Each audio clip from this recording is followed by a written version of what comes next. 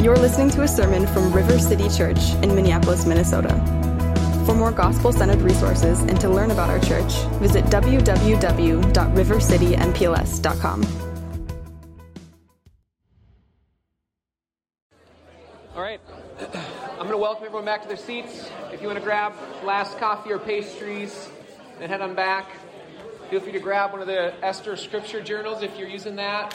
Or if you don't have a Bible and want one, we have hardback black Bibles there. We're in Esther chapter 7 today. And if you use one of those pew Bibles, that's on page 414. And if you don't own a Bible, that is our gift to you. We'd love for you to have a copy of God's Word, so feel free to bring that home.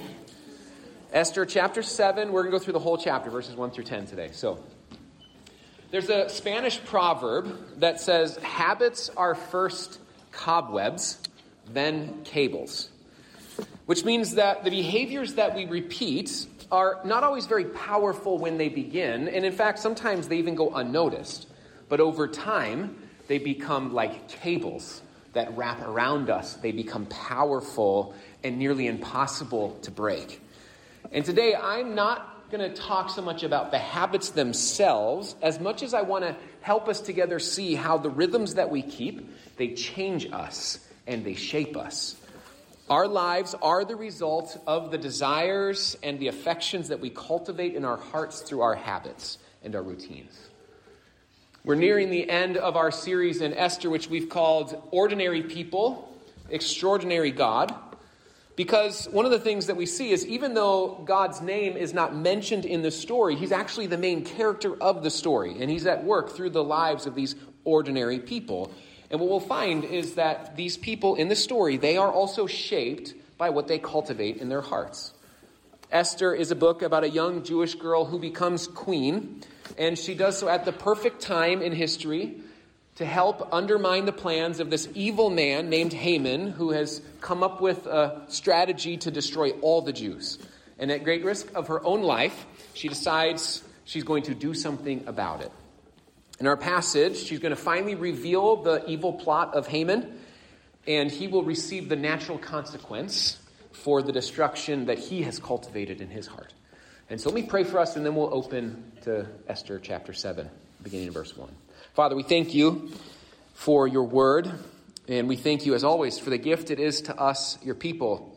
As we open it here now, God, we pray that your Spirit would be helping us to see and hear what you have for us. We know that the grass withers, the flower fades, even our lives are just but a mist. Your word will last forever. And so as we open our Bibles, we ask for your help. Would you open our eyes that we might behold the wondrous things found here in your word? We pray this all in Jesus' name. Amen.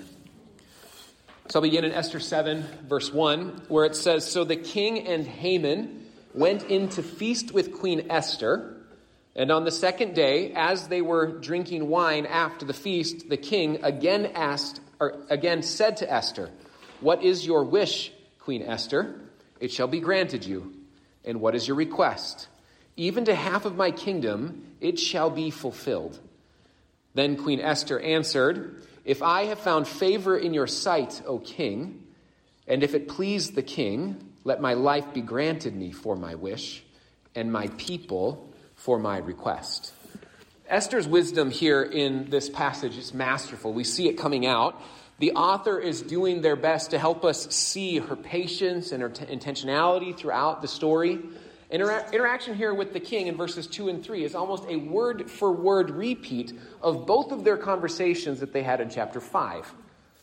This is the third time that he has asked her this same basic question, what is your wish? What is your request? And reassures her that she will have what is granted, or it will be granted to her what she asks for. And each time she starts also with the same words in response. If I have found favor in your sight, and if it pleases the king. As the reader, we are meant to see here Esther's intentionality, that she's in control of the situation. Here she sits in the presence of the two most powerful men of the kingdom. And they think so highly of themselves, but they're completely unaware of what is actually happening.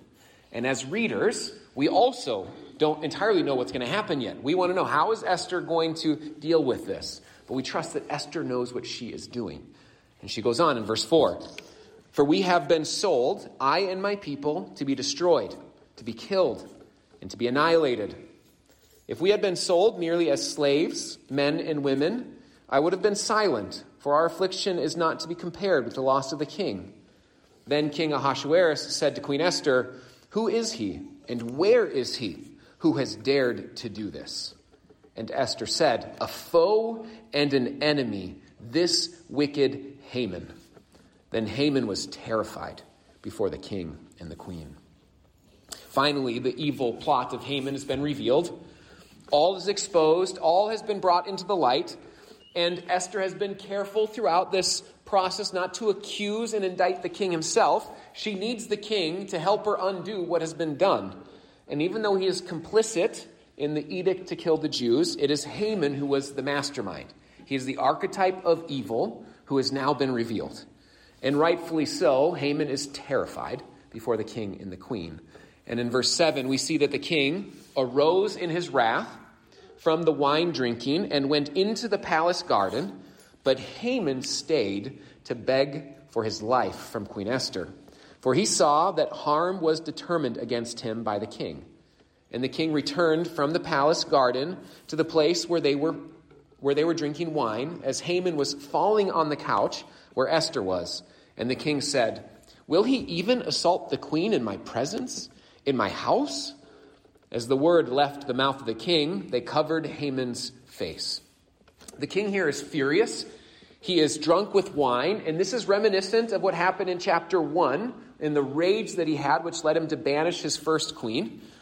So the king leaves for the garden, but Haman stays to beg for his life. He knows that Esther is the one who's in control. The king will do what is asked of her in this moment. Now, there's no indication that he intends to do harm to her. For everything we see, he's begging for his life, but when the king returns, he thinks that's what's happening. He thinks he is now trying to hurt his queen. And so further enraged, he accuses Haman of attacking the queen. And then Haman's removed with a bag over his head. Verses 7 through 8 here in this passage, they're a powerful summation of the characters within this story. The king is once again drunk and impulsive. Haman is concerned still just for his own life, his own preservation, as his wicked plots are now leading to his own self-destruction. And Esther is patient, level-headed, and confident. And in the final verses, we see a description of this ultimate destruction of Haman. It says, then Harbona, one of the eunuchs in attendance on the king, said, moreover, the gallows that Haman has prepared for Mordecai, whose word saved the king, is standing at Haman's house, 50 cubits high. And the king said, hang him on that. So they hanged Haman on the gallows that he had prepared for Mordecai. Then the wrath of the king abated. To compound Haman's shame, one of the eunuchs there kind of betrays him and tells him, hey, there's a gallows in Haman's backyard that he built for Mordecai. And in the ultimate twist of fortune, Haman is hanged in his own property. And the chapter ends with the king's wrath abating. And the narrative here has clearly shifted within Esther. The king is now aware of Haman's evil plot. Esther is poised to undo what has been done. Now, the primary tension of the story, which is this massacre of all the Jews, the plot to do that, it's not fully resolved, but we anticipate its resolution.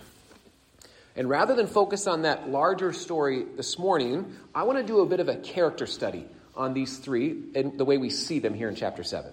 I want us to see how the events of chapter 7 are the results of decades of decisions and actions. What I want us to see today is that each of the small decisions that we make, the habits that we keep, the rhythms that we make a priority, and all the small and large liturgies of life, they shape us and they do something to us. And the primary message of the sermon this morning is that you will become what you cultivate in your heart. You will become what you cultivate in your heart. And that's what we see here in the life of Haman, the queen, and the king. It's easy to read the events of chapter 7 and forget that they happened after years of each of them cultivating certain loves and affections. Their habits and their rhythms, they have shaped their unconscious beliefs that have determined their actions. Our modern minds like to think of ourselves as entirely rational beings. That the things that we do them because we think about them, and that we can change what we do simply by instruction and information and just thinking something different. But we cannot automatically change our behavior as if we're machines with just new inputs. When was the last time you thought about changing a habit? Maybe you wanted to adjust your diet. Maybe you wanted to reduce your screen time or stop gossiping at work. And how did that go? Right? We all have experiences of times that we wanted to change something. Every January, we go through this together as a culture. We experience that. And this is because we're not primarily rational beings. According to the Bible, we are people of desire. And what the Bible calls inordinate desires are far more powerful than we often realize. And so my aim today is to help us see that what is happening in the story of Esther also happens in our own lives today. The first reality I want us to see is that you will become like what you love. In the story of Esther, Haman becomes the archetype of evil, and that didn't just happen overnight. He has cultivated this wickedness in his heart for years, decades even. The author doesn't tell us everything about Haman's motivations, but we learn a few things about him. He's an Amalekite, which is an ancient enemy of the Jewish people, and he has likely grown up hearing stories about how terrible the Jews were. This is one of the ways that people grow up learning to hate other races and ethnicities when small and large messages are given over and over again that dehumanize and demonize others. We also know that Haman aspired to high office, which he was given earlier in the book, and that Mordecai was immediately disgusted by Haman being put into that office. Haman had been cultivating a lust for power and influence that was wicked and selfish. And what we see in our passage today is the result of decades of Haman loving power, significance, and his own importance. The book of Esther as a whole takes place over the course of about 10 to 12 years.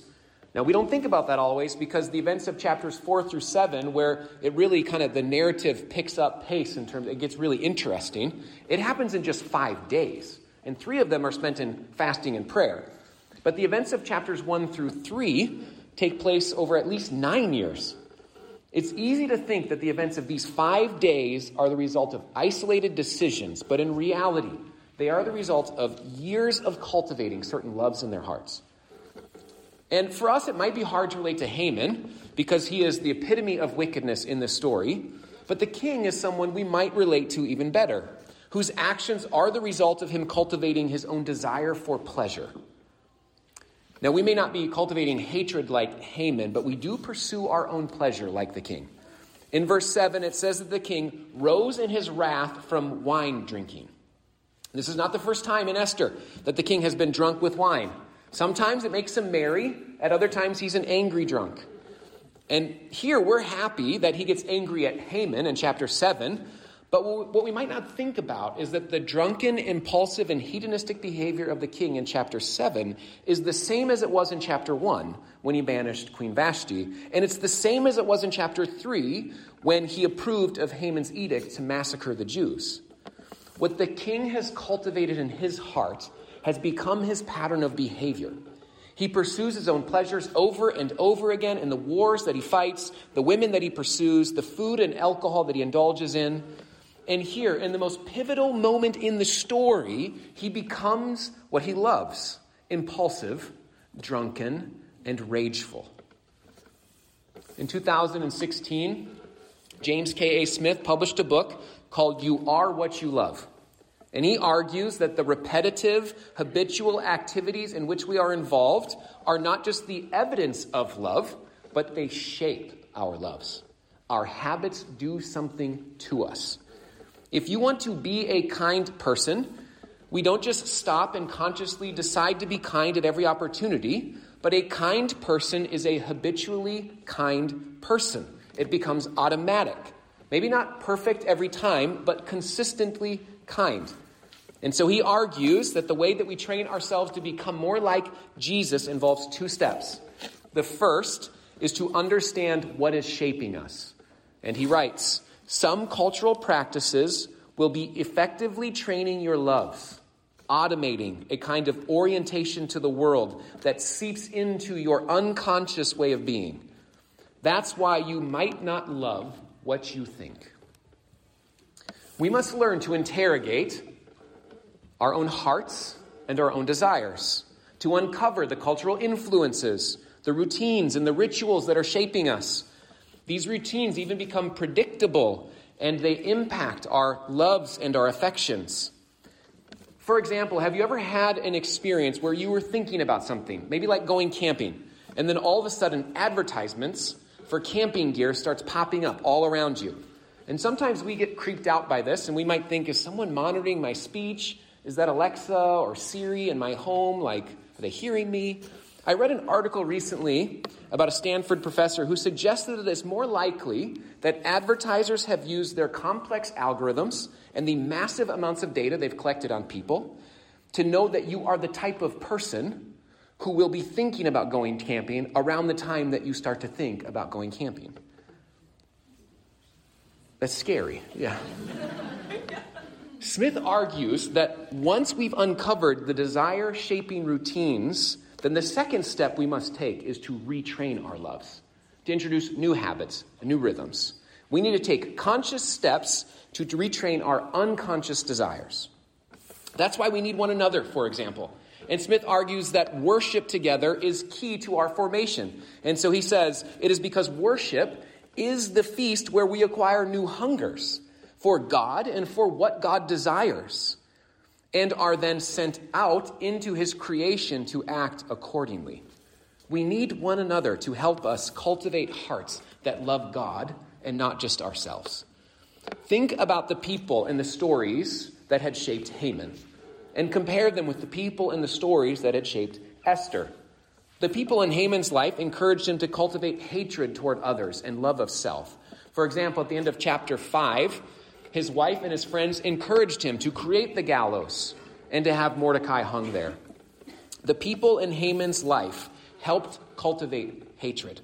Whereas in the formative years of Esther's life, she was raised by Mordecai. And we don't know all of their practices. They were probably not consistently practicing all of the things that maybe God's people you'd want them to do. They may not have been entirely faithful to their Jewish heritage at every turn. But somewhere inside of both of them, they knew the stories of God. They had heard them. They had them built into their lives. So that here, in this crucible moment, this time of greatest need, these stories and routines and loves had shaped them. And Mordecai is there to remind Esther of her identity in chapter 4. And as a result, she becomes an agent of salvation for the Jews. For each of the characters in the story, their actions are the result of all that they had cultivated in their hearts throughout their lives. They became what they loved. And one of the most important ways that we shape our own affections and our own desires is in worship and in relationship with one another. When we sing alongside one another, when we confess sin to one another, when we remind one another of the good news of Jesus, if we will become what we love and what we cultivate in our hearts, then we want to proactively cultivate a love for Jesus through the rhythms and the habits that we keep. The second reality that I want us to see today is that you will eventually get what you love. The destruction that Haman experiences at the end of the chapter is the inevitable end of what he loved. He loved himself. He desired chaos and destruction toward others, and it led to his own destruction. C.S. Lewis, in his book, The Great Divorce, said it this way: there are only two kinds of people in the end: those who say to God, "Thy will be done," and those to whom, in the end, God says, "Thy will be done." All that are in hell choose it. Lewis's conclusion is that hell is the inevitable end for those who cultivate a heart that loves what is opposed to God. We will get what we want because God will give us what we want. And we will be blinded by our love of idols, not realizing that we are choosing hell. In Paul's letter to the Romans, he writes that the consequence of our worship of idols is that God gives us over to our corrupted minds. And the result is that we become evil, malicious, covetous, deceitful, boastful, and foolish, One of the worst things that God can do to us is to give us what we love, if what we love is opposed to him. This way of thinking then leads Paul to write in chapter 6 of Romans that we are all slaves of the one that we obey. We are either slaves of sin or we are slaves of righteousness. In Romans 6:19, he writes, "At one time you presented yourself as slaves to impurity and lawlessness, leading to more lawlessness. Now you present yourself as a slave to righteousness, leading to more righteousness." And just a few verses later, he tells us the result of all this. "For the end of lawlessness and idolatry is death. But now that you have been set free from sin and have become slaves of God, the fruit you get leads to sanctification, and its end, eternal life." And here's the logical argument that God is making through Paul. You will be slaves of something, either to the things of God, called righteousness, which leads to more righteousness and in the end eternal life, or to the things opposed to God, called lawlessness, which will lead to more lawlessness and in the end, death. In our story, Haman's lust for power, his love of self-destruction led to more and more destruction, and it ended in the destruction of his own life. You will become like what you love, and you will eventually get the things that you desire. And the scary thing about this is that we are often unaware of what we are cultivating in our hearts. If we do not interrogate our own hearts and influences, if we do not investigate our habits and our rituals, someone will shape them for us. And the interests of advertising companies are not your eternal good. It is primarily the financial gain of the brands that they serve. The interests of social media companies are not the good desires of your heart, but to feed, or your need to feed, another hit of that feel-good hormone, to keep you enslaved to the swipe of your finger or the impulse to pick up your phone. The power and the danger of what we cultivate in our hearts is that we often don't see it as a problem. It produces the all-consuming need to succeed at work, the delusion of sexual sin, the ignorance of materialism. And if we have become blind to the things of God, blind to even our own desires, then we might ask, how can we possibly see? We need God to interrupt our lives. And I believe even now, God is doing that for some of you in this room. God's Spirit wants you to see the things of God. Here in our gathering, the Holy Spirit is opening our eyes, the eyes of our heart, helping us to see our own idols and our own ignorance. And if that is you, then let me say, don't suppress the voice of God. Don't ignore his prompting. Listen to his voice. Respond. Get help and invite other people into this. One of the best ways that you can respond is to be open and transparent with other people. You can come talk to me afterward if you want to, maybe to your home group leader or to someone else that you trust is cultivating a love of God in their heart. Haman had no one like that in his life. His friends and his wife encouraged him to cultivate hatred for God and his people. Those are dangerous people to have as the voices of wisdom in our lives. We need people like Mordecai, people who will speak with the wisdom of God into our lives. And I'm grateful that my wife Megan is one of those people, someone who's not afraid to speak truth to me in my life. This has happened on more than one occasion. I'll share one example. I was in this email war with someone who was being very critical of me. And it's not anyone in this room, so don't worry, I'm not talking about any of you. But it was someone who had some loose affiliations with River City. They sent me this long and critical email about one of the many changes we've gone through as a church over the past 5 years. And when I got the email, I thought about my response for way too long. And you probably know what I'm talking about sometimes when you're like thinking about all the things you want to say in return. Well, eventually I sent an email back. And in my mind, it was a perfectly crafted email, you know. I explained myself, of course, flawless logic. I was respectful. I was certain it would end the debate. Why wouldn't my perfectly crafted email solve this problem? Well, 24 hours later, I realized they did not agree with me. Amazingly, my email had not solved the problems. And so as I read their email, I was frustrated, confused, far too sure of myself. And of course, the logical next step was just to let it go. So, of course, I started drafting another email. Once again, I was sure my email was going to solve this problem. Again, right? Well-crafted, articulate, logical. Of course, they would see my perspective and they would agree. Well, they didn't. I got another email back. And so, of course, now I'm going to let it go, right? Now I start drafting another email until Megan, at this point, says to me, and she helps me do something that I could not do on my own, really. She helped me to stop the cycle. And she just said, hey, another email's not going to solve this. Tug of war requires two people to pull on the rope. You can end this just by setting down your end of it. And that was the best thing I could hear in that moment. She kindly and confidently confronted me, helped me to see what I could not see. I was blinded by my inordinate desires, and I needed someone else to point that out. It is scary when we realize that we will get what we love. It should lead us to ask ourselves what we are cultivating in our hearts and who is helping us see more clearly.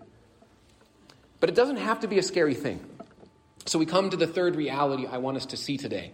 The first was that we become like what we love. The second is that we will eventually get what we love.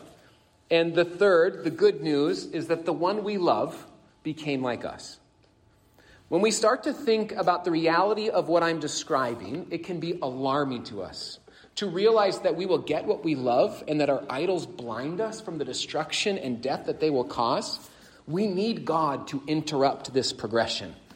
And in the story of Esther here, that happened through Mordecai, as Esther came to see her true identity as one of God's people in chapter 4, when she saw the crisis of her people and was forced to choose between her Persian or her Jewish identity, she trusted in the providence and the power of God and became an agent of salvation for her people.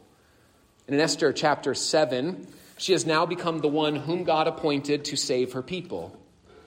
In the story, Esther is now referred to as the queen. Prior to her stepping into the king's throne room to save her people in chapter 5, she was always referred to as just Esther, even after she had become the queen. But when she identifies herself with God's people and becomes an agent of salvation, her name changes in the story. And she is often now referred to as Queen Esther. Like in verse 7 of our chapter, it says that Haman stayed to beg for his life from Queen Esther. Esther steps out of the protection of her own court position to identify with God's people.